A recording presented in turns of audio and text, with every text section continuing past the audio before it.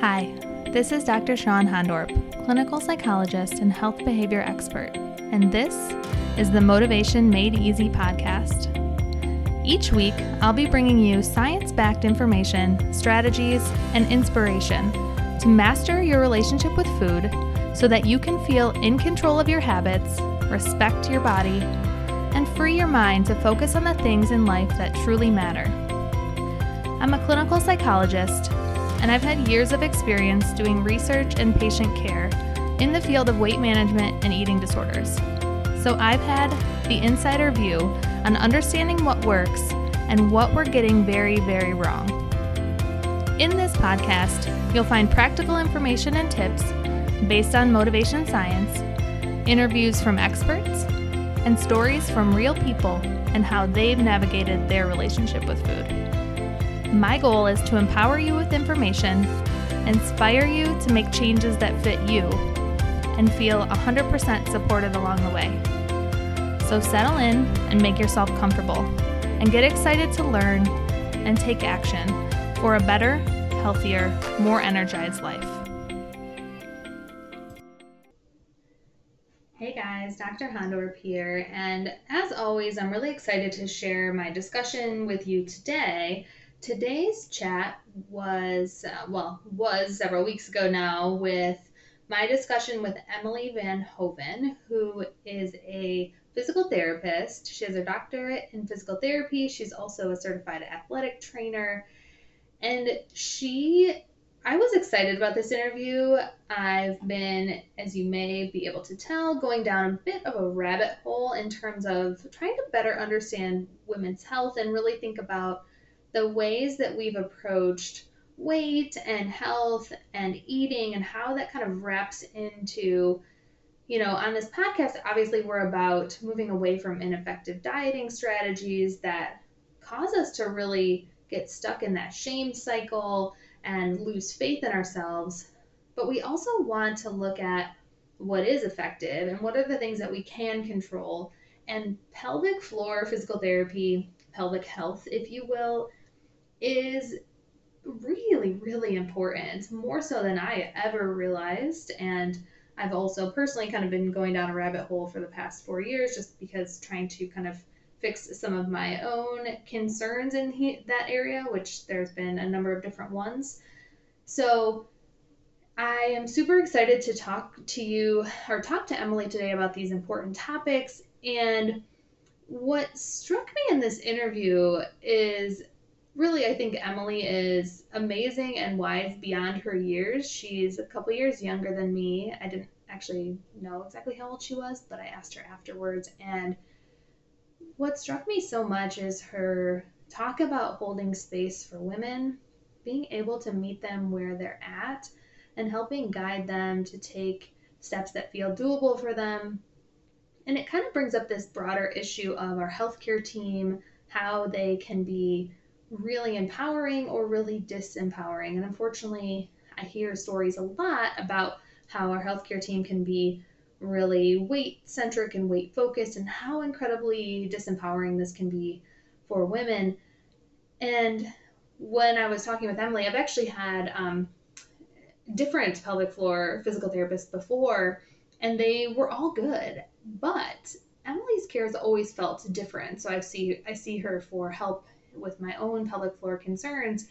And it was interesting hearing her talk about how she shifted away from feeling like I have to throw all the evidence-based strategies, people are paying a lot for this, I got to give them all the things, and how that can really set people up for feelings of shame and failure when they come back and they're like, I didn't do my exercises. And this is something as a provider I've done in the past. I share a little bit about like a group I used to run and how I'm like, we got to get through all the strategies. And I'm like, going on down my agenda. And it's like, I meant well, right? And people want to share their stories. They need space to share their stories, process it. And that is how change occurs. So it was kind of interesting parallel to talk with her today. And it made me truly reflect on the importance of having more women in healthcare, because women on average, not that men can't do this well, but women can be pretty darn good at holding space, and We need more providers willing to work within the system to create this space, to create more equity within healthcare, which is a major concern. Just the ability to afford physical therapy is very much a privilege. It's something that I fully acknowledge, and that needs to change too. So, anyway, in this conversation, we do cover a lot, but here's some of the things you're going to learn and take away from this conversation. So, we're going to talk about what the pelvic floor is and why all women, regardless of your stage of life, and really all humans need to better understand it. So, we all have a pelvic floor, even men.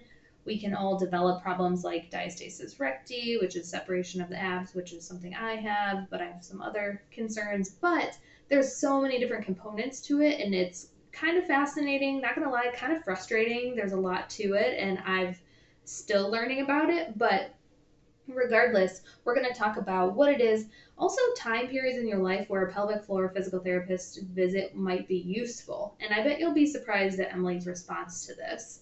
We're going to talk about some symptoms that would indicate some pelvic floor dysfunction. We will talk about why there's way more to it than just do Kegels. And in fact, that advice, which I've gotten from multiple providers, may actually not be what you need at all. So it might be counterproductive advice for some people. We talk about the role of shame, pressure, and shoulds, and how to kind of be aware of how you're feeling after provider visits. And, you know, it's not so much about the strategies. And just as I mentioned earlier, it's about creating space. And then you'll also want to stay tuned for the part where Emily talks about looking at women's abdomens or their stomachs or belly or whatever you want to call it is a part of her assessment. And so she's seen a lot of abdomens. And I want you to stay tuned for what she says about the key themes she's seeing when women basically show their stomach or show their abdomen. It's a little bit upsetting, but I think it's important to acknowledge. And then, so we're going to dive into all of that. Emily, just some background about her. Besides being amazing, she's a licensed physical therapist and athletic trainer who practices in the fields of pelvic health and also has specialties in the performing arts field. She's been working in healthcare for 8 years. She has a passion for helping her patients return to what they love. She completed pelvic floor coursework through Herman and Wallace and is eager to dive deeper into that area of interest. She's truly always learning.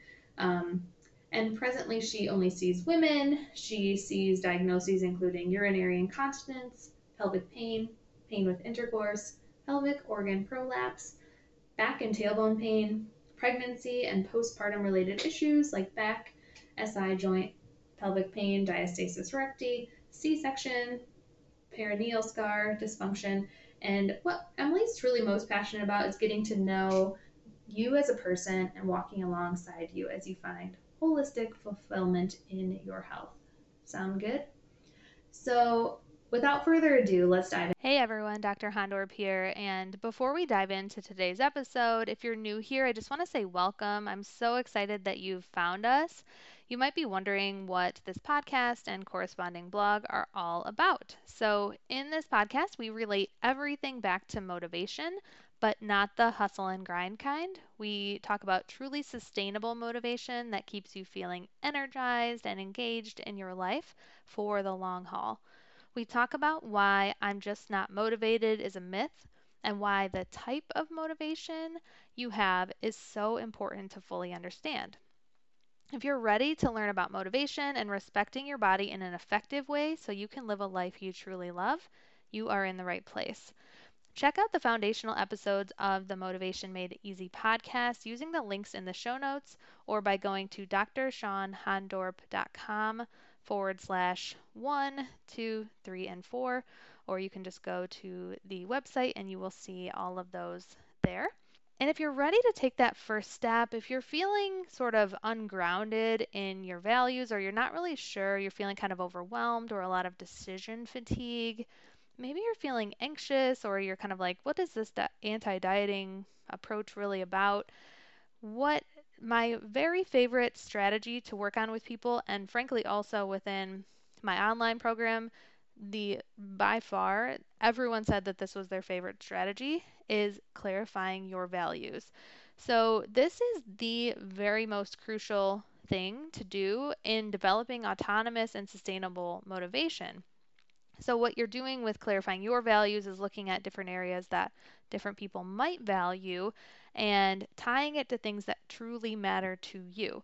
So to get started with the first few steps with this, grab the free guide at drhondorp.com/goals, and you're going to be walked through step by step to get really clear on what matters to you so you can start focusing on living a life you truly value. I promise you, you are not going to regret this. And before we dive into today's content today, just a reminder that all information in this podcast and blog are for educational and informational purposes only and should never be construed as any form of professional advice. Let's dive in. All right. So, hello, Emily. Welcome to the podcast. So Thanks. excited to have you here. Thanks for having me. So, I'd love if you could start us off by telling us a little bit more about your personal story, how you became so interested in pelvic floor health. Sounds good. I was first introduced to the field of pelvic floor physical therapy when I was an athletic trainer, actually prior to going to physical therapy school. And I learned about it at a continuing ed conference that I was at. And I just kind of logged it in the back of my mind as that's an interesting field, and more I want to remember that exists. So if I have any athletes that I'm working with that are dealing with symptoms that a pelvic floor physical therapist would treat, I will know that there's a resource for them. Mm-hmm. And then I ended up I was already thinking I wanted to go to PT school, but I ended up kind of finalizing my decision that I wanted to go on to PT school. And then basically the same thing happened all over again. I was at another continuing education conference for physical therapy students, heard about a different aspect of pelvic floor PT, more related to obstetrics, and same thing again, just walked out. In fact, walked out with my, 3 closest friends from PT school. And I just remember this moment of, standing in the hall, and we all, kind of looked at each other, and we were like, this sounds really interesting. Are you interested in this? I'm kind of interested in this. But this is also, admittedly, the weird field of physical therapy. So we were all like, do we want to do this? We were just, students. Is it? So it was, or is it still the weird field? There's a couple of weird fields of physical therapy, but I do think it's one of them. Okay. I even from fellow physical therapists, I often get the question, I'm sorry, you do what? You know, it just begs for that follow-up question. Uh-huh. So, yeah, we walked out of that, and we were like, are we all interested in this? And then we were all really fortunate. We all had a clinical rotation in it, and found really good mentors, fell in love, and we are all still practicing in the Grand Rapids area.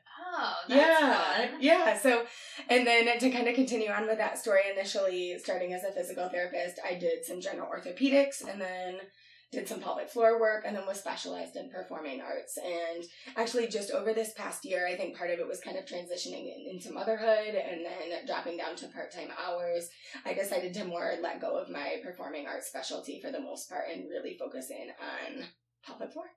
Mm-hmm. Mm-hmm. Yeah, I'm very interested in. I'm not surprised that aspect of your journey shifted things, and it's kind of typically how things go if we listen to what works for us. Is our experiences are gonna maybe influence it to some extent. Yeah. So I think we might delve into that at some point today. But we'll start with the basics before we delve into some of that. So let's just stop and back up. What is the pelvic floor, and how can people understand it?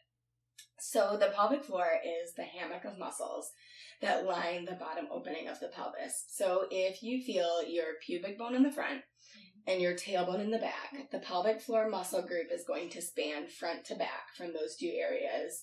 And then if you feel both of your sit bones, your butt bones, it's going to span side to side between those 2 areas. So the group of muscles is like a big diamond shape with then our vaginal openings, anal openings, and then for men, just the anal opening. And so I think one of the common misconceptions about the pelvic floor is that maybe it's just one big muscle, but it's actually a lot of little muscles that are all working together in different and similar ways. Mm-hmm. Holding up sort of the bottom part of our very important organs. Very important organs. They're holding them all in. The 5 S's is actually a really good way to remember, like, everything they do. So what you just mentioned is supporting all of our organs. And then sphincteric, which is just a fancy word for, like, a closer muscle. So it's keeping our urethra, vaginal opening, anal opening closed. In an ideal state, or maybe not. Right? If you're seeing me, maybe not. And then plays a role in postural support. Plays a role in core function with that postural support, sexual activity, and then serves as a sump pump. So it actually helps in like the lymph fluid and blood fluid movement from the upper to lower half. Okay, so men and women both have this set of muscles, but it's a bit more relevant for us.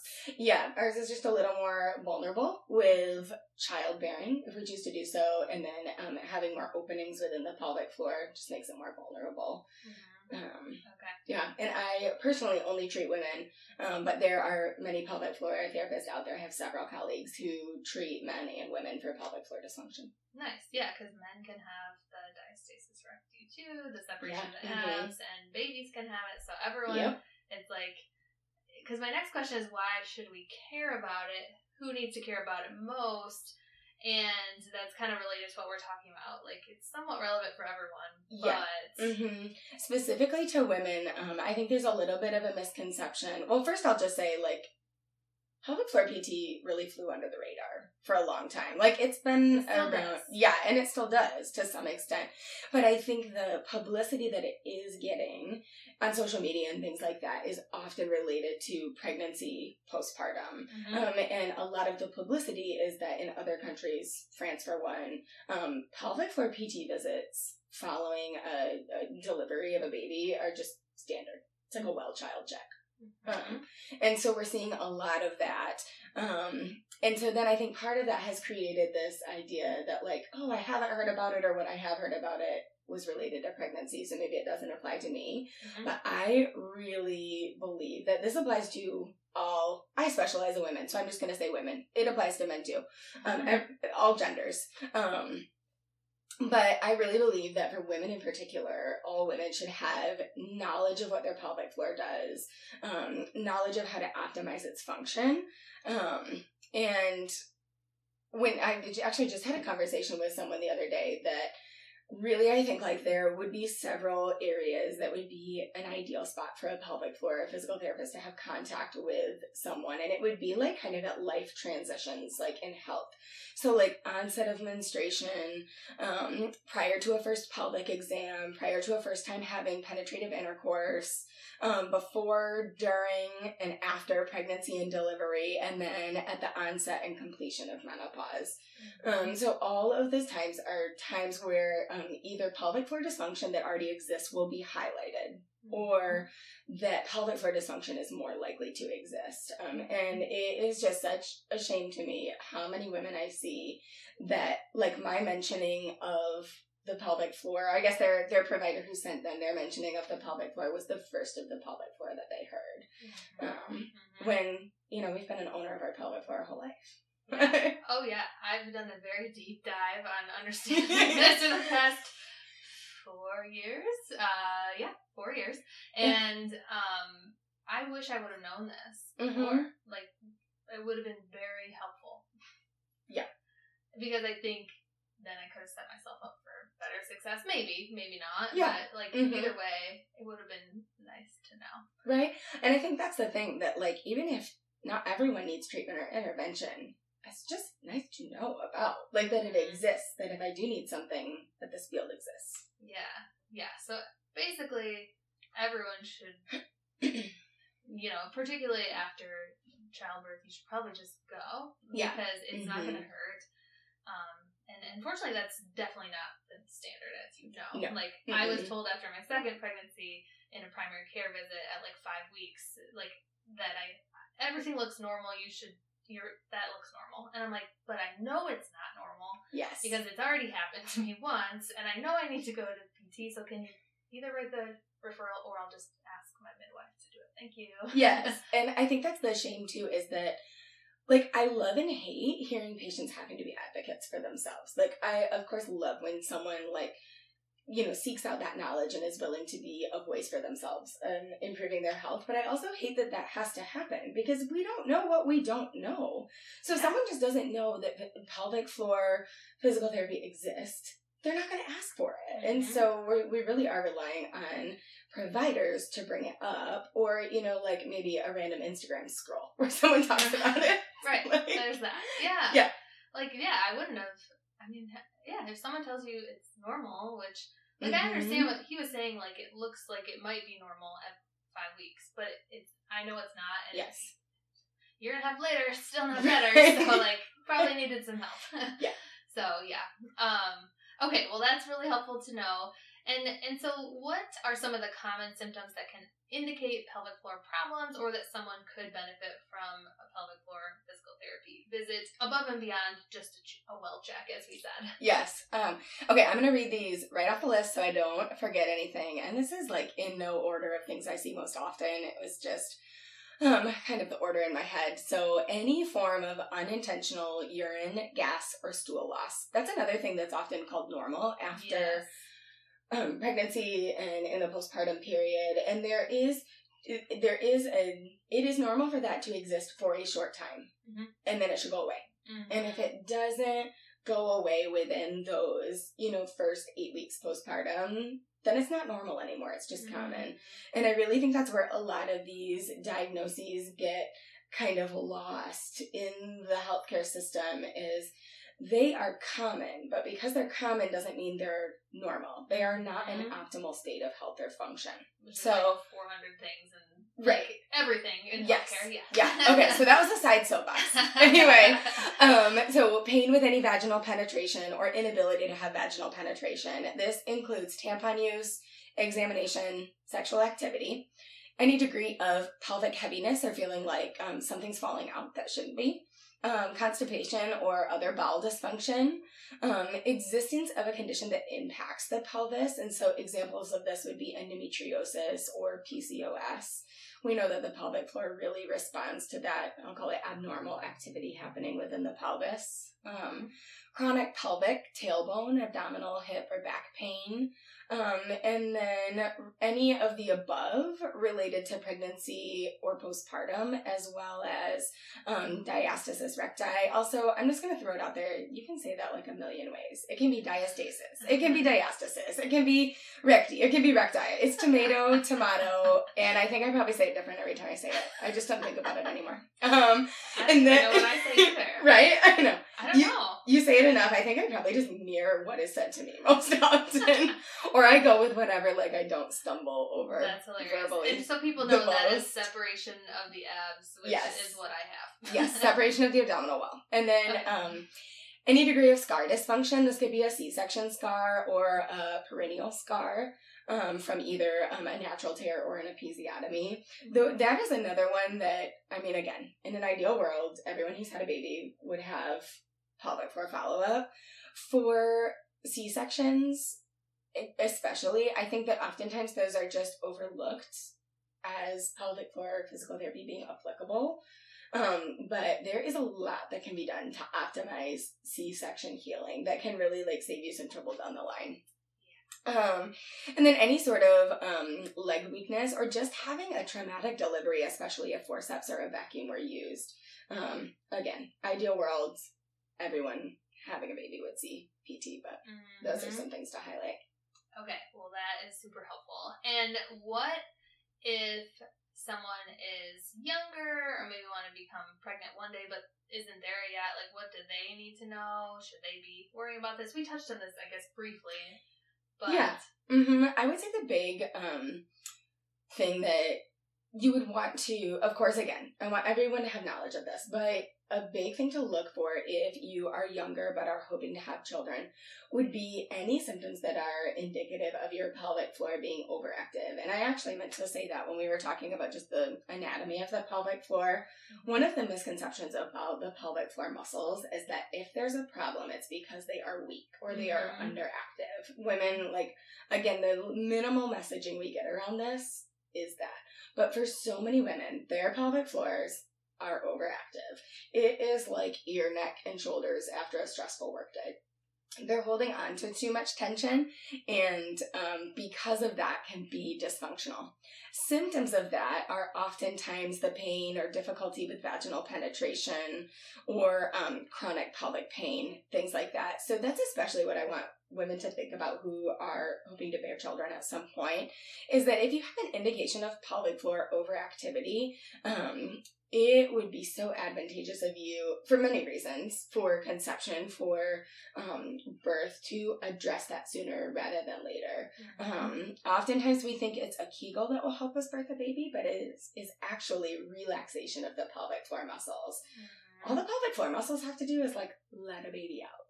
They just have to be able to relax and stretch enough for that. So setting up for a successful vaginal delivery is, curing into your pelvic floor is important. Yeah, definitely. And just, that's another of the very bad advice I was given, which is just do Kegels. And, like, that is not what we need to do. That is such umbrella advice. It is true for some people that would be beneficial. But, gosh, just knowing, like, most women aren't doing them correctly. If they are, it's not really, like, you're not addressing the primary concern of pregnancy and delivery when you boil it all down. And if it was already tight, that would just make it worse. Yes. Like, and a lot of it's like the mind-body connection piece that would be good to establish before you go through this huge traumatic thing. Or like this huge shift thing, right? Like, that would have been cool to know. Right. I have worked with a couple women recently who, for other reasons, saw me during pregnancy. And then we decided we wanted to work on, we can do specific training for pushing during a vaginal delivery. And we did that. And, like, everyone I work with, but specifically these two women, just remarked, like, oh my gosh, to get to practice this beforehand and to go in being, like, a little bit confident that I'll know what to do versus trying to, both of them said, like, I can't imagine trying to, like, learn what I just learned while I was, you know, like, laying there in labor and trying to birth a baby and, you know, everything going on. And so, yeah. Yes, that would have been very useful. And in terms of if someone is looking for a physical therapist, are they all made equal? Or how can you tell if yours has this knowledge or is the right fit for you? Where should we start in understanding that? Yeah, I think asking for recommendations from your provider is a great place to start, or from friends. I know several people recently have found me because they asked on Facebook, like, does anyone have a pelvic floor physical therapist they like? And it was apparently me. But if you're just, like, looking and you're like, I gotta find somebody and I don't know where to start, just, you know, like, looking at different physical therapy clinics and seeing if that's a specialty that they offer. And then some specific difference that I do see between pelvic floor physical therapists is that some choose to not do intravaginal work. And an intravaginal assessment is the only way to accurately assess the pelvic floor. And so it's not that that's wrong. It's just that there's a limitation with what they can determine about your body. And so if you think, like, I really need someone to look at my pelvic floor, you want to make sure that it's someone who is trained and very comfortable doing intravaginal assessment. And so that's a great question to ask. And then with that, I think a good pelvic floor physical therapist wants to do an intravaginal pelvic floor assessment and is very okay with not doing it if it's not something that you're comfortable with.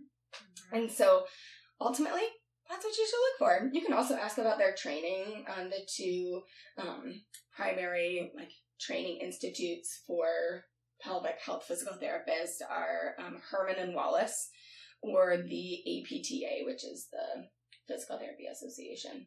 Okay. So those would be questions to ask too. Perfect. Yeah, it's more comprehensive information. But it does seem like even within the field, there's like always, like most fields, like you're learning and growing and improving too. So like, I would also want someone who, like you, is like constantly learning and growing, because they're like, it's not a field that's been around for a long time, and even if it has, everyone can improve. Yes, yeah, I could not agree with that more. And that would be something that I would, because I was like sharing with you, I'm still learning new and different things about like even just the ways to communicate this stuff. Yes. So okay, so that's something people could also consider. Yes, I would agree with that. And on this podcast, we're all about moving away from ineffective dieting, BS, and really like stop helping people to get away from spinning their wheels, feeling ineffective, and actually achieve lasting improvements in their health. Along with that, I think is like working with your body instead of against it.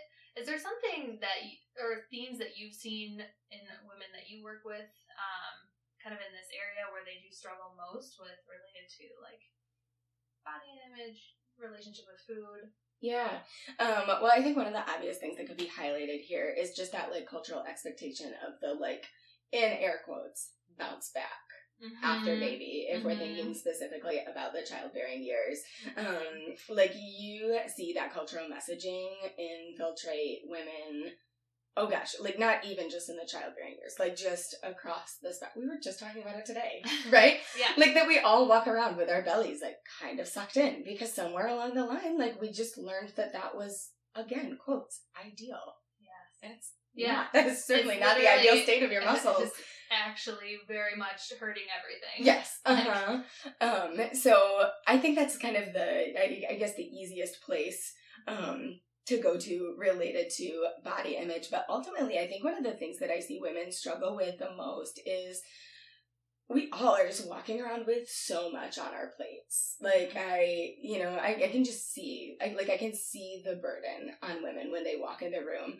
School and work and family and raising children and exercise and wellness and COVID and just like the list goes on. And so the women that I see who navigate this platefulness the best, that is, usually operate on a principle that my own therapist taught me, and that's it's impossible to make everything a priority at once. Like a priority is called a priority because you can only have a few of them. Yeah. And that the biggest thing I've learned is that it's okay for that to shift and be seasonal. You will have 2 or 3 things that are priorities for a season, and like a season could be a week, right? A season could be a couple months. It doesn't have to be an extended period of time. But essentially, you just can't have it all at the top all the time. And there's no right or wrong to that order. And so the way I try to address that struggle in my practice is really trying to meet women where they're at in that. And some women walk in and bless them, having gone through the postpartum period myself, bless them that they had pelvic health and wellness as one of their priorities and lived that out in their day-to-day, because I was not following my own advice early postpartum. I was trying. I was not doing it. Yes. And so I really, if that woman walks in, like, of course I'm giving her stuff to do at home. Of course I'm, just like empowering her. She's like, she is thirsty and I am giving her stuff. But like the woman who walks in and like wants this, nobody walks into pelvic floor PT like not wanting to improve their health. Right. But a lot of times just the way life looks, like the way your cards are currently dealt, like it's just not, there are other things that will take top priority.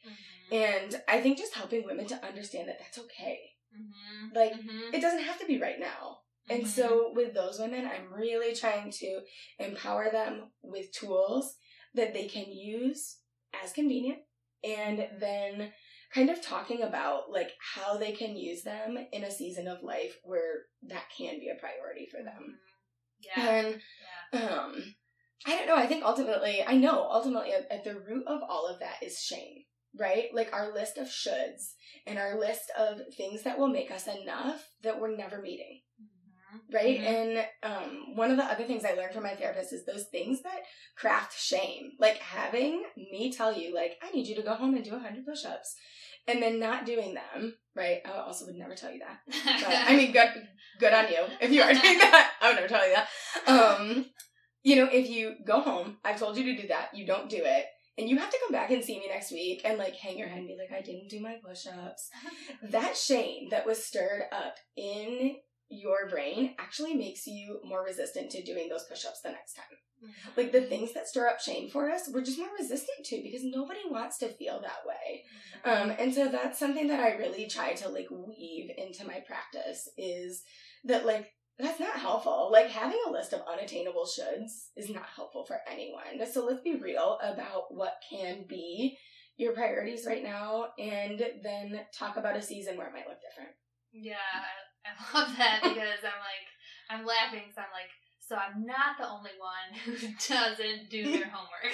Yes, no. Okay. I too didn't do my homework. My PT would be like, I went to my friend Jen for PT for a long time after having a baby, and she'd be like, so did you do this? Did you do that? And this would be the easiest things. These like weren't even exercises. It was like, put vitamin E on your vulva. And I'd be like, no.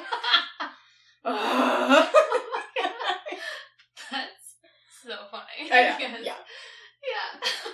I can talk the talk and I try to walk the walk, but it's so, well, literally in this podcast at the end we will do our motivation questions. Like, I mean, anyone who's in my community has heard me be like, I haven't been doing my exercises. I really want to run. I'm like, I'm feeling bad about it, but it's consistent with my values and I'm gonna keep working on it. Yes. Uh-huh.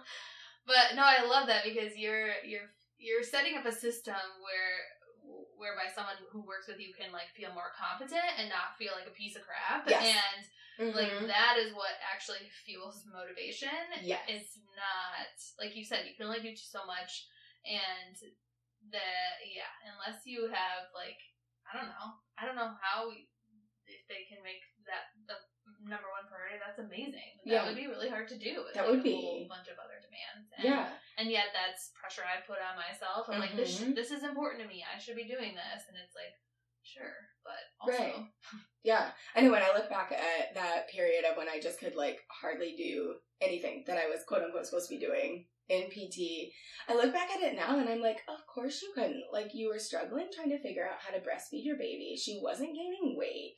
Like, even just saying those two things alone, like, yeah, of course your pelvic health wasn't your priority. Enough. Right? Yeah. Like, I'm sure end of story. Yeah, and then the list could continue. And so I think, unfortunately, especially in the postpartum period, it's this period where, like, we want to do things that are good for our body, but ultimately there's a little bit of a setup. Like, there are a lot of other things that are probably going to stack above in that priority list. Yeah. And that's okay. Yes. And that applies beyond even our specific topic, right? To, everyone, but women in particular, of just all the pressures. And so not only do we put pressure on them to, like, focus on your health and, like, get in a slim-toned body. Do self-care. Right. Yeah. But also we give them, like, these crap tools to do that, right? Like, it's all about calories in versus calories out, and let's do it this way. And it's like, we also give them really ineffective tools. And that's been one of the things that's interesting with this for me, is, like, some of the tools that I've used have felt ineffective. So, like, my motivation didn't continue because I was like, this feels like it's not working. And I would just, like, over focus on it in a not helpful way, but also some of it wasn't really working. And so there's a lot, but I love that. And that's what, like, change happens within relationships, essentially. Like, and that's what you're providing to people, which is super cool. Yes. I try anyway. Yeah, you definitely do. Are there some common things that you hear in terms of women being given messages about what their weight means with regards to their health, pelvic floor health, healthy pregnancy? Anything there that you want to comment on? Yeah, I guess just reiterating what I said, just that, like, cultural expectation of bounce back. I also think, like, one of the most interesting things I see in my practice, and I don't know why this has always stood out to me, but, like, I see a lot of abdomens in my practice. It's part of what, like, we assess and look at. Yeah. And I will tell you what, you could have a woman with, I mean, picture whatever you listener, whatever your ideal abs are, picture them. And you could have that woman on the table, and that woman, when she pulls her shirt up for me to do that assessment, will always make a negative comment about her abdomen. Wow. It does not matter what they look like. Okay. And that's just really interesting to me that somehow this one area of our body has just culturally, like, just has learned to hold so much weight. Mm-hmm. And that ultimately it's just the messages in our head. It's not how your trunk actually looks. That's fascinating. Yeah, I don't know. I don't even know if that answers the question, but it's just an observation. No, it does, and it's kind of sad. Isn't it? Because that's just... Right? Like, why have we been socialized to say that, first of all? Yes. Like, almost apologizing for whatever the state of whatever it looks That like. is. It's so often an apology.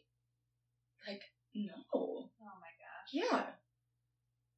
And of course, now I'm like, did I do that? I might have. What? You know? Like, I don't know. Gosh, it's so... Yeah. That's... Yeah, it shows that it's really... It does not literally matter. We get so fixated on, like, it's what I look like, and if I look different, I will feel better. And it's actually, like... Yes. There is, for some people, like, some truth to you will feel like you will experience less overt stigma if you look different, potentially. Or, like, people might give you compliments. Mm-hmm. Or you might actually physically feel, like, symptom-wise feel better. Right. But, like, beyond that, it's like, nope. It actually has nothing to do with the actual appearance. No. And we wonder why women spin their wheels, like you said, like, because the ideal is literally unattainable. Yes. Right? Like, you are chasing a moving target. Mm-hmm. Yeah, absolutely. And everybody's doing it. Doesn't matter what. Like, what your weight is, what you look like. Yep. And it's very freeing to not mostly give a crap about it. Right? Let's snip the carrot off the string and take a bite of it. Exactly. No, that'll work for me. Yeah. And on this podcast, too, often we'll talk about how pretty much every medical specialty that I've seen overemphasizes weight loss as a cure for everything. I've seen this pretty commonly with fertility, pregnancy, post-pregnancy problems, and this is obviously a problem because we know how these things are already really hard things to go through, and I've kind of experienced that, like, just even with, like, going through experience of a miscarriage, and, like, that's hard enough without experiencing, like, being told that my weight or body somehow contributed to this. And so, in preparation for this, I Googled weight and pelvic floor, and a lot of articles suggest that excess weight is a major concern here. So, like, is this true? Is it possible that other things are getting blamed? Or, like, weight is, being overemphasized? What are your thoughts? Right. So, I do think that culturally, I agree with everything you just said, that there is, like, an overemphasis on that in the healthcare community. From the healthcare providers I work the closest with, I don't often hear a lot of that, but I did say, like, I don't know, maybe patients just aren't relaying that to me either, that their providers have said that. And all I can go off of is I know that that's not something that I bring up often. Unfortunately, weight does play a role in pelvic health, but really I look at it as a very small piece to the puzzle. Like I said, it is not something I emphasize or even often bring up in my own practice. Outside of educating people that you may see fluctuations with symptoms as your weight fluctuates. And that's something I always try to empower people with, is understanding why their symptoms do what they do. And so the discussion about weight is just ultimately helping them understand, like, oh my gosh, as women, we fluctuate like 5 pounds within a day, and so just helping someone understand that, when I am feeling a little heavier in my body, I might experience more urine loss, for example. And when I'm not feeling that way, I might experience a little less, or honestly, vice versa. And so, what it boils down to with the pelvic floor is that ultimately more weight on the pelvic floor means that the pelvic floor is having to do a little more work, and that the pelvic organs have a little more pressure on them. And so we can see how that would be dysfunctional. But what I also believe is that, like, we just see time and time again that our bodies are really resilient, and that ultimately, like, our tissues learn to be okay with what they've been dealt. And so chances are your tissue probably learned to structure a little differently if you are carrying a little more weight in the pelvis. And that could be due to actual, like, pounds on your body, or it could be to, like a uterus that looks different or something like that. Mm. It sounds like to me it's very similar to other like fields in medicine that we focus too much on weight, in my opinion, and based on fact, but Yes. but there's like its weight is more of an outcome, and or like weight and the factors might co-regulate, meaning like they might change together, but it doesn't necessarily mean one is causing the other per se. I mean, it is possible, and I have certainly worked with people that are like, they know, like they're like, I've gained a bunch of weight, I know that this isn't working for me, especially if they've like had binge eating disorder for many years and they know that that's what's contributing. And like we also know that the medical field does a really bad job understanding like body respecting body diversity, and the fact that like the number itself, like how your body is made up, matters more than anything, and like the absolute weight or BMI might not really tell us anything. Yes. It's so I guess it sounds like there's like a lot of parallels with the way we see it overemphasized in other specialty areas, and the fact that like we're not saying it doesn't matter at all. We're just saying like and a lot of it's correlation. We actually don't know cause because we can't actually know cause. There's actually just not a good way to like randomly assign and know cause. We can just like look at relationships. So. Yeah. As we're sitting here chatting too, I don't know why I didn't think of this example when I was looking at this question initially, but several months back, I had a patient come in as a new patient, and she shared that she's a first-time mom. She went to her first prenatal visit, and she shared that what the provider talked about a large majority of the time was her weight. And she just left feeling like, you're telling me, like, I'm carrying new life, and like, all you have to talk to me about is my weight, which, like, I'm not going to change it now. No. And so she changed providers. I was like, good for you. Way to advocate for yourself and find someone who's going to be supportive of your body in its current state. Yeah. Which is healthy and carrying a baby. Yes. Yeah, I think it's probably the nature of, like, what I do versus you do, because I hear these stories all the time. Do you? Yeah. Because I also ask about it. Yeah, I was going to say. Like, because I want to understand, like, how do you think about your body, and how does weight bias play a role? And it's interesting, though, because it happens literally at any weight. So I've heard stories about people, like, who, like, have a BMI that's technically in the normal range, and then, you put on, like, 45 pounds instead of, it's not within the 25 to 35 range, and the obsession with that, and it's like, oh my gosh, I just can't. I just can't. Yeah. So, and like, and we could go on a whole tangent about like comments on your body during pregnancy. Can't. Oh yeah, we could tangent about that. Can't. I can't do it. Like, just no. So, So I'm glad you haven't heard a lot of it, but I do think it's unfortunately occurring. There's some shift, though. I think certain providers are less likely to do it, of course, which is nice. Yeah. Yeah. And patients are getting, I think, more willing to advocate and or switch, too. Yes. Right. And so all of these things, like pelvic floor dysfunction, diastasis recti, other concerns can have a major impact on how we feel about our bodies and ourselves. And for some aspects of our identity, like things we really enjoy doing or even just day-to-day functioning, can be majorly affected or taken away. How are you seeing this impacting women? What do you recommend in terms of helping them kind of feel more empowered? Yeah, I am so passionate about this. Like, I was glad you asked this question, because this very specific area of pelvic health. And I think oftentimes it's really overlooked, right? And I know I am guilty of it too. I'm guilty of it currently. I've been guilty of it in the past. You just get so like zoomed in on the patient in front of you and what is happening with the structures in their body that you want to assess. And like, you just can sometimes like forget about everything else that's going on. And so for me, when I read this question, like, it ranges from someone's like inability to use a tampon, or just feeling like weak during daily tasks like getting dressed or taking care of kids, or like not being able to engage in an exercise that you loved after a pregnancy or something like that. And that is helping women become empowered to like improve their daily function and to be able to do that themselves, like to walk alongside her in that, that will never fall lightly on me. Most recently, I have had a few patients who have started being able to use tampons for the first time in their 20s.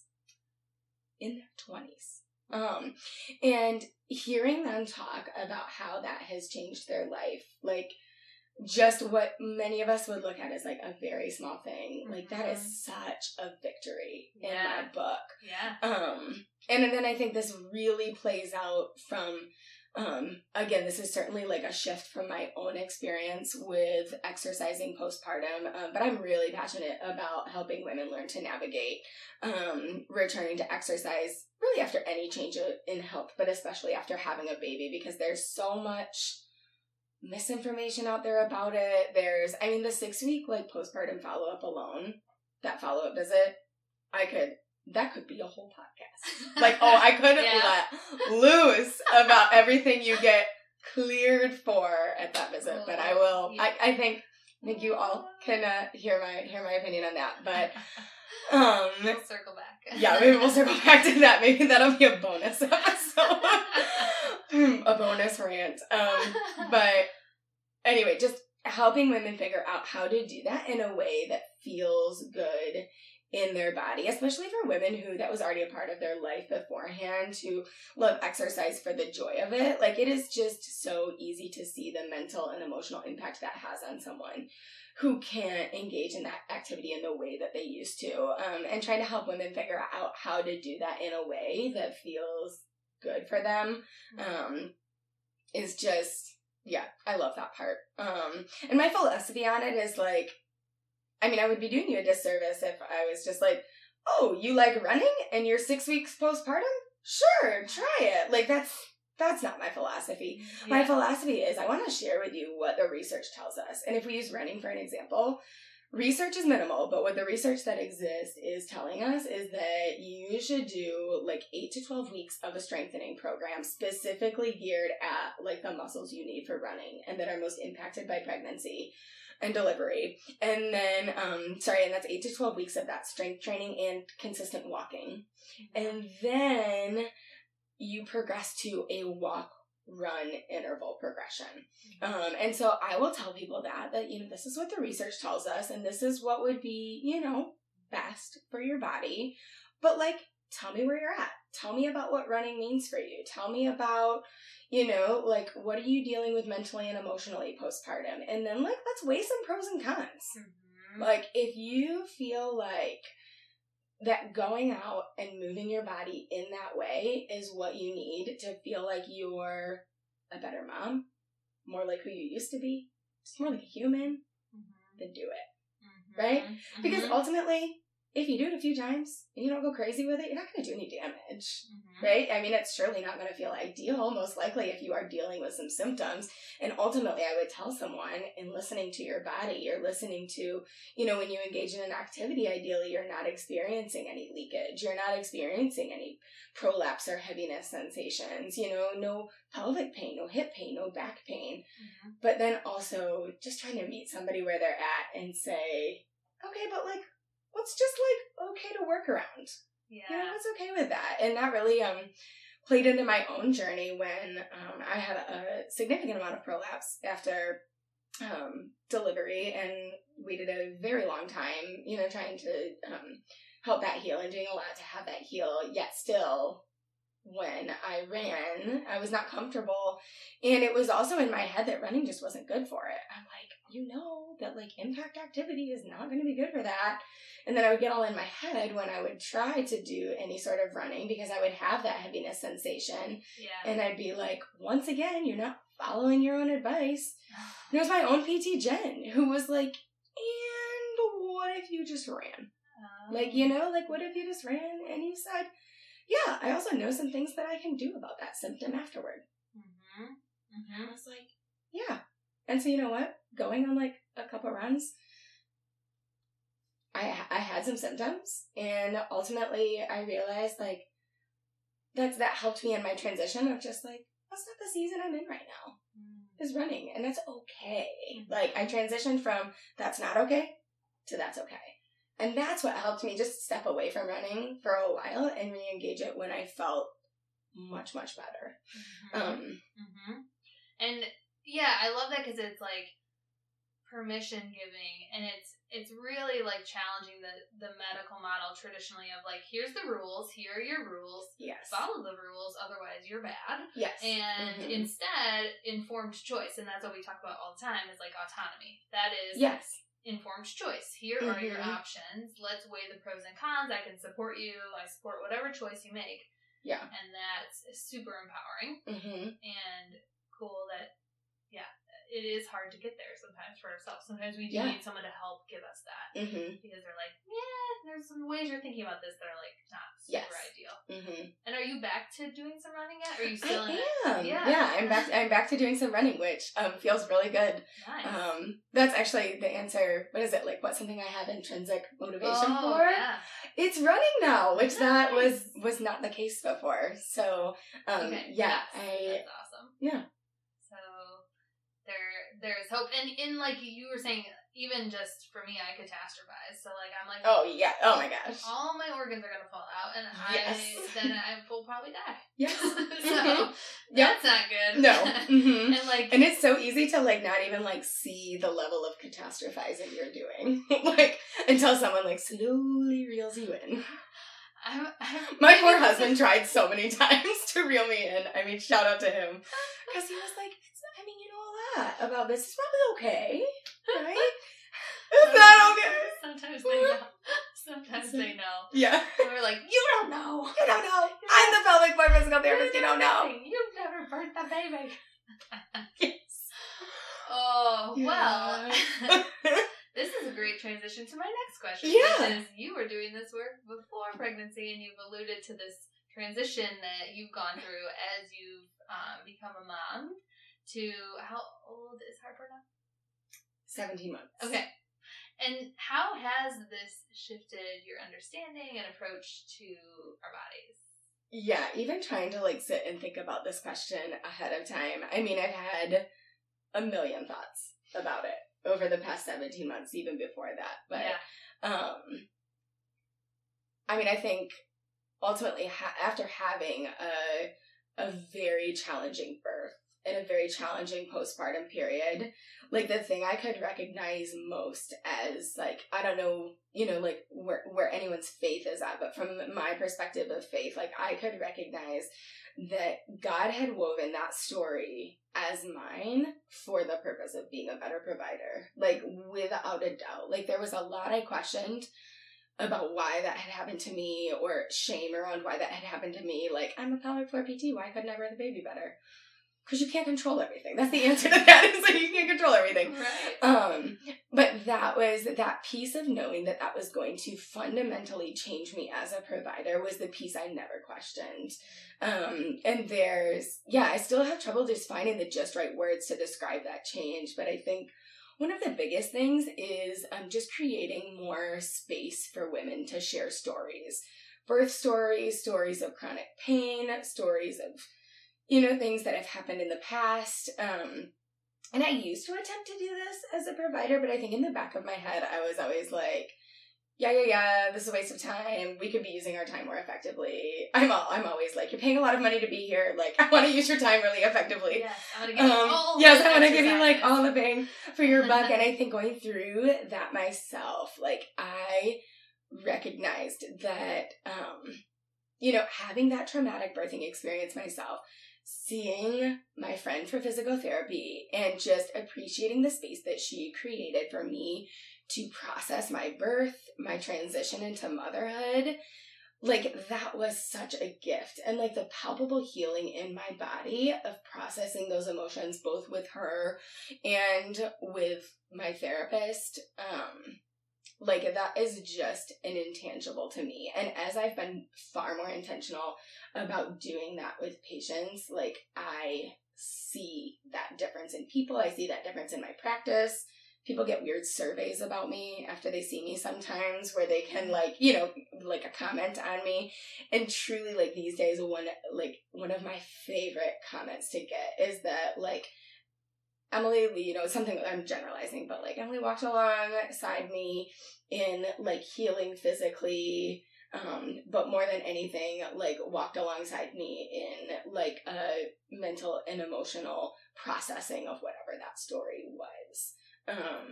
And like that again is something that will never fall lightly on me. And I can't tell you the number of times I have said since being back to work after having her that I have said that, like, I truly don't think that the most important work I do is, like, the hands-on work with your body or, like, giving you exercises to do or things like that. Like, I really think it's holding space for hard things with people and then empowering them in their bodies at the same time. It's those two things alongside each other that are far more impactful than any exercise that I could give you or any manual therapy technique I could do ever. Absolutely. Like, the message of, like, nothing's wrong with you or your body. Like, I mean, there might be symptoms that we need to address and, like, things that we, like, and you're not a piece of crap, right? Like, yes. That's I love when you say that. Like, you're not a piece of crap. I might start using that with people. I'll see how it lands. I just feel like that's, like, I'm just thinking of the messaging you're giving in your office. Like, that's what I think it is. Like, you didn't do anything wrong. Like, yeah.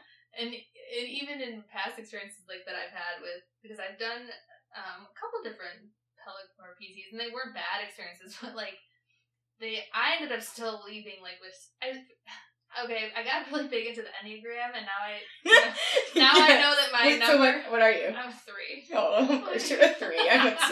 That sounds about right. My biggest Enneagram shock was we got, like, the couples book to do it together, and I would have told you before that, like, my husband and I are vastly different. Like, I'm a pelvic floor physical therapist. He is a financial analysis. Like, that says it all to me. And we were both 2. Oh my gosh. And my brain exploded. I was a 2 with a 1 wing. He was a 2 with a 3 wing. What's your 3 wing? I am not sure, actually. I'm not 100% sure what it is. It might be a 2, and I can see it being a 2. That's why I asked. Yeah. There's one other that it might be, but yeah. Anyway, but the 2 and a 3 isn't our core emotion shame? That was where I was going. Yes, I know. There's like it's like anger, fear, and like I think ours is shame. I think you're right. Yeah, 2 is like shame for not helping people enough, and 3 is like shame for not achieving enough. And then like when those two things overlap, when helping people is your achieving, that's just like, oh gosh, it's quite bad. It can be good, but yeah. So I'm like, okay, no wonder I talk about this so much because I'm like, yes, shame. I'm the same way. Makes me think of that like Game of Thrones scene. Did you ever watch it? No, don't ask me about any pop culture, anything that's relevant. I won't know. I don't know that much. There's a scene where it's like shame. Shame with a little whip. I wish with a bell, even better. Oh, not good. My friend Melanie and I. Melanie's also a pelvic floor physical therapist. We actually see the same therapist.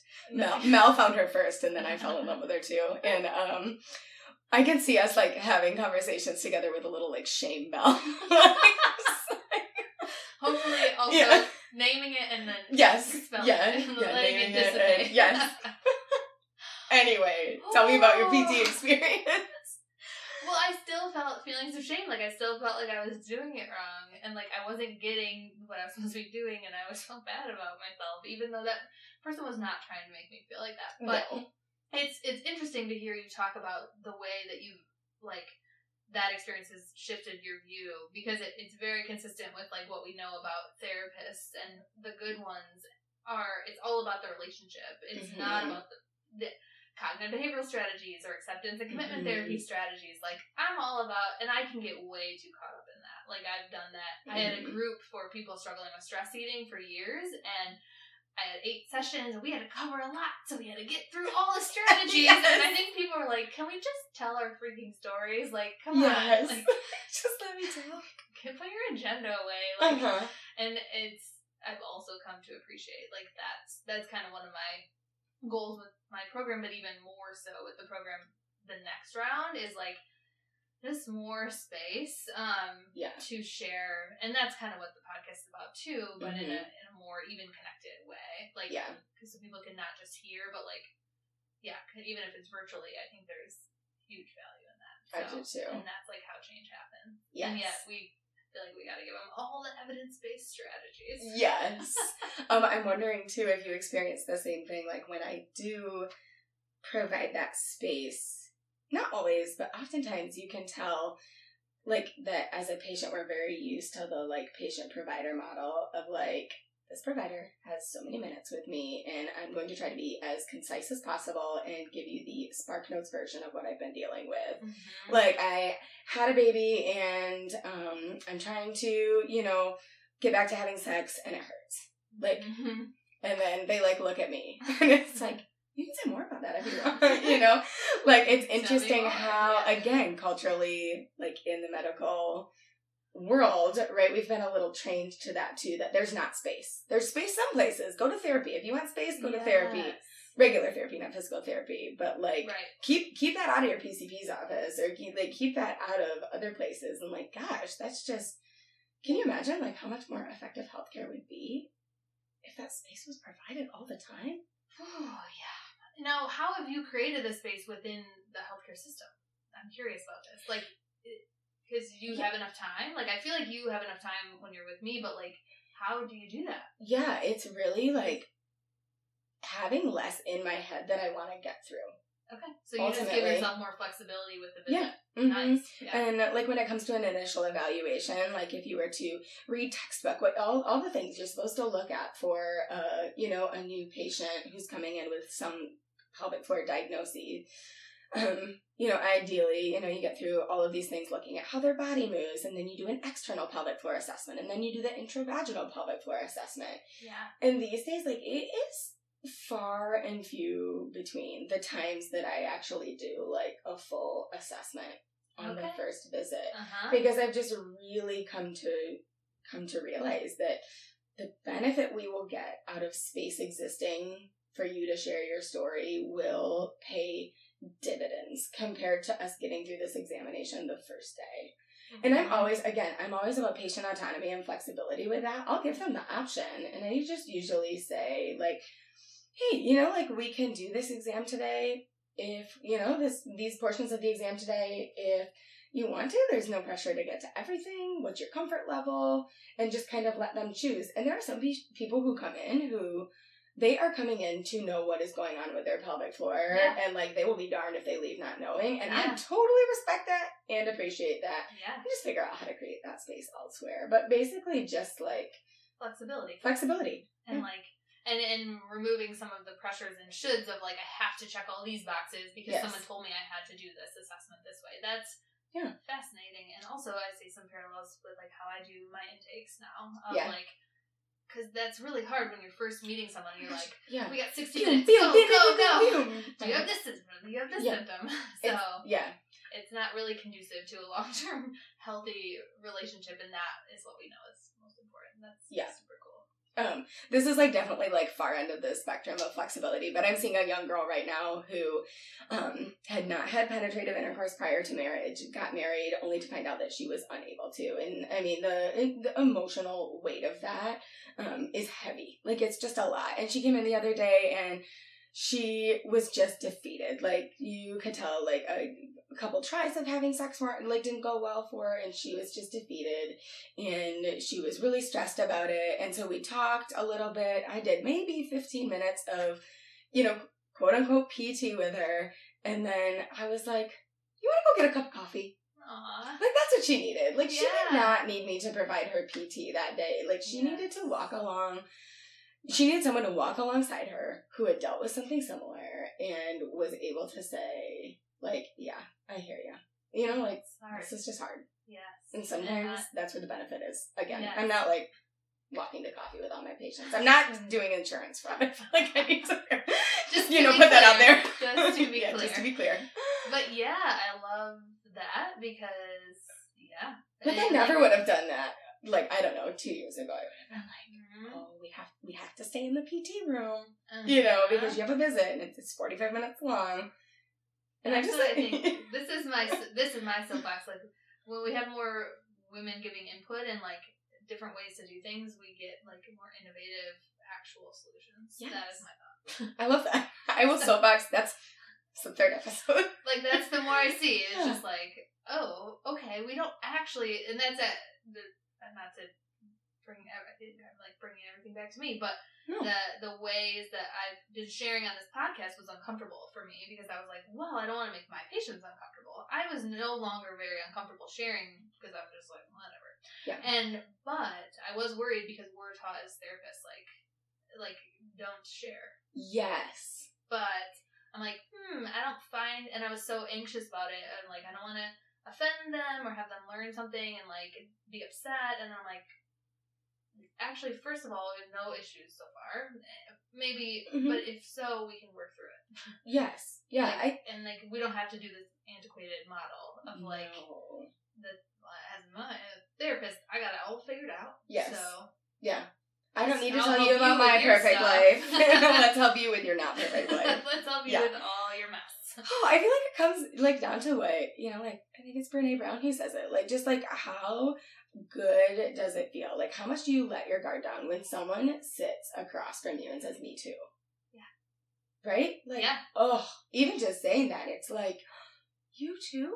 Yeah. Right? Like it's just like hugely powerful. And that's the other thing, you could tell someone it's normal all day, but that's a different experience than having someone say, that's normal and I experienced it. If it's true, obviously it's not always true, but...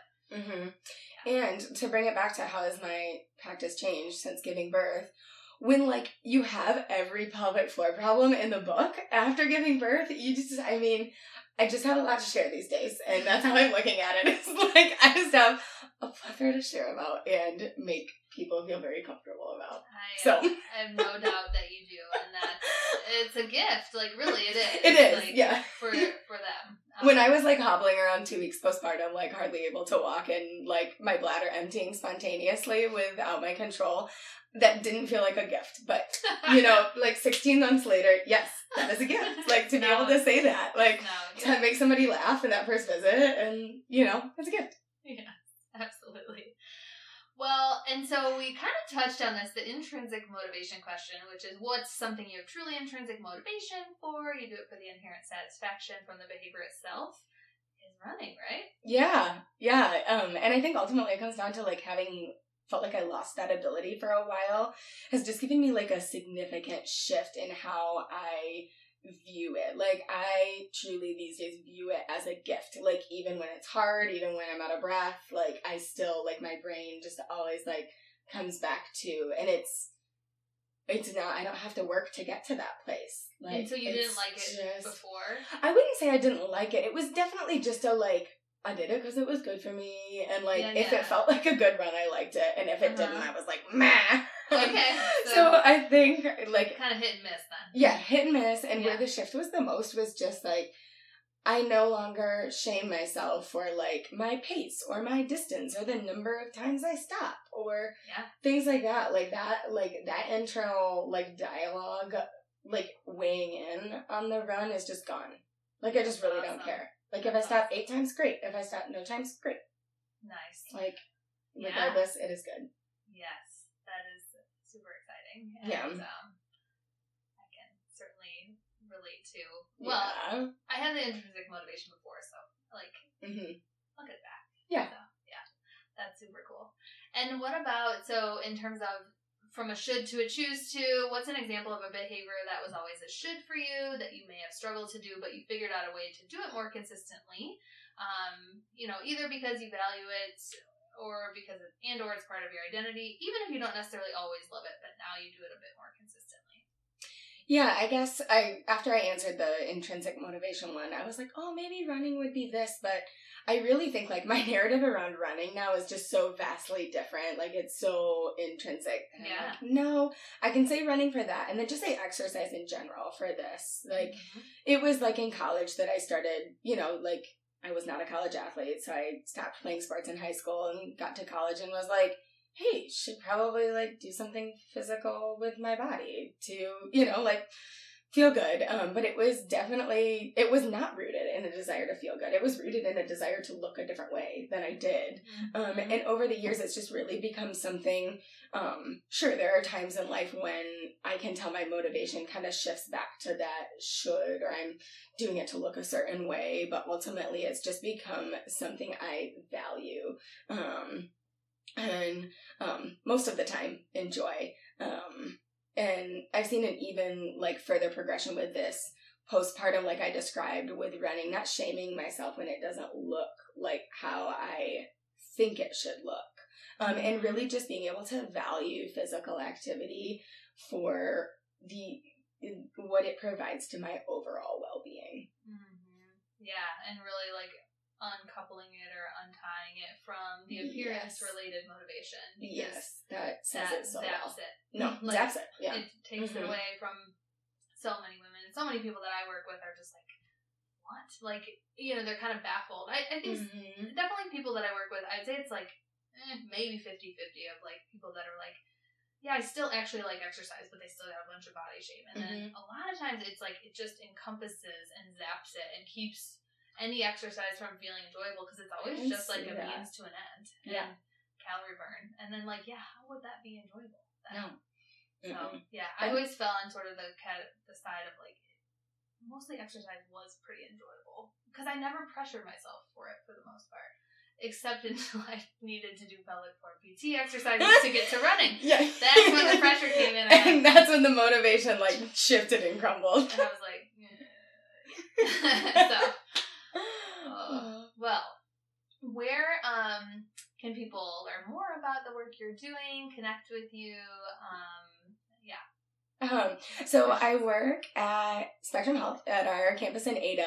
If you're interested in seeing me as a patient, I'm just including this to save time in emails if anyone's looking for my contact info. But our clinic number is 616-825-3520, and our lovely front desk guru Tracy can help you figure out referrals, get you scheduled, etc. And it doesn't have to be me, you know, like just any pelvic floor physical therapist. We are so blessed in West Michigan that we just really have a lot of amazing pelvic floor PTs, and that's not true for most areas. Nice. And so, yeah, you really can't go wrong. And the one piece of advice I would give is that most pelvic floor PTs book out a ways. So if you're like thinking like, I don't know, maybe I'm interested, like go ahead and just make the appointment and then decide in 3 months, you know, if you really want the appointment still. Because it'll usually be like a couple months out that you'll get booked. Unless, you know, there's a random schedule shift. But nice. Good to know for people that are in the area. And then what's the kind of main takeaway you want people to take away from our conversation today? Yeah, I would say just that there's so much value in, you know, like knowing and honoring your body. Like, it's one thing to know your body and to know your thoughts and to know your emotions, but it is, I think, honoring those takes it to a whole nother level, and we're very good at not doing that, right? Being like, what'd you say today? Like, I need more rest. And then, like, not taking more rest. Yeah, right? Like, good awareness. Yes. So, I need balance. Okay. And then just that, like, I think I speak for most pelvic floor PTs when I say this, that it will just never be lost on me, the gift that it is to help patients do this, to learn about their body, empower them in their body, and then empower them in how to honor whatever season their body's in. Yeah. Well said. That's awesome. Thanks. So everyone go see a pelvic floor PT. Yes. Have fun. All right. Well, thank you so much for being here. This has been loads of fun, and I appreciate your time. Thanks. If you're anything like me, you may at times really feel like there's so much pain in the world that it's pretty overwhelming. And even though I do my best to avoid the news, it's hard to avoid feeling helpless at times, that you can't do anything to make positive change. Well, I'm here to tell you that there's one positive change that I've made in terms of where I buy my books, and I'd invite you to do the same. Bookshop is a website that supports local bookstores near you, as well as affiliates that work with them. So if you buy through the Bookshop link, you're going to be supporting local bookstores near you in the US and Canada, and you're going to be supporting my blog and podcast. It's kind of like a tip jar. Did you know that if nothing slows their momentum, Amazon will have about 80% of the book market by the end of 2025? Look, I have Amazon Prime. I love the convenience, but this is a super cool way that you can do something positive with where you buy your books and support some really positive causes. Make sure you check it out. You can find all of my favorite books about health and wellness, but also about topics like courage, vulnerability, and even some of my favorite fiction and kids books for the times when you just need some fun, downtime, or some meaningful stories. My recent favorite is related to improving the quality of our lives and the way we use technology, and really doing so from a value based place. No pressure. It's not going to tell you that technology is bad. It's just going to help you to evaluate for you where the pros outweigh the cons and where they don't. So if you believe in supporting local, controlling the things that you can, please consider buying your books through Bookshop and through the Psychology of Wellness link. You can find that in the show notes, or you can go to drshawnhondorp.com. That's DRSHAWNHONDORP.com/bookshop. All right, everyone. I hope you enjoyed that as much as I did. So, what are our takeaways from this? First of all, I think we made the case that pelvic health and pelvic floor physical therapy evaluation and treatment or touch point with these types of professionals is incredibly underutilized, and taking the lead from some other countries like France who are making these types of appointments standard care, like a well visit, would be beneficial for supporting particularly women in kind of healing their bodies and doing so in a really way that allows them to continue to function optimally and feel great throughout their life. So we need to do better in many areas. This is certainly one of them. And we also talked about there is way more to it, and we didn't dive into all of it, but there's so much to this area of our body, and it is way more than just doing Kegels. So I highly recommend if you haven't already, and even if you have, I'm still going to pelvic floor PT when I can.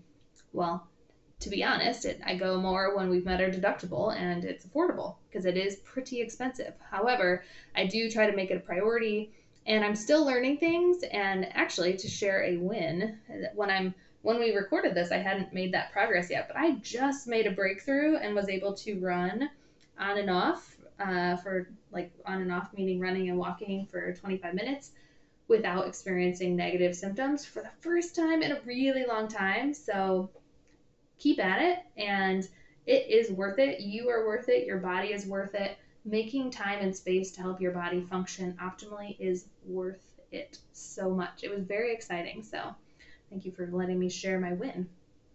And Emily said it well. There is so much value in knowing and honoring your body based on where you're at a phase of your life. So you're not going to be able to do it all. She says this really well too. You can't prioritize everything, and that is okay. Just do what you can with what you have, with where you're at, and build from there. You can't do it all.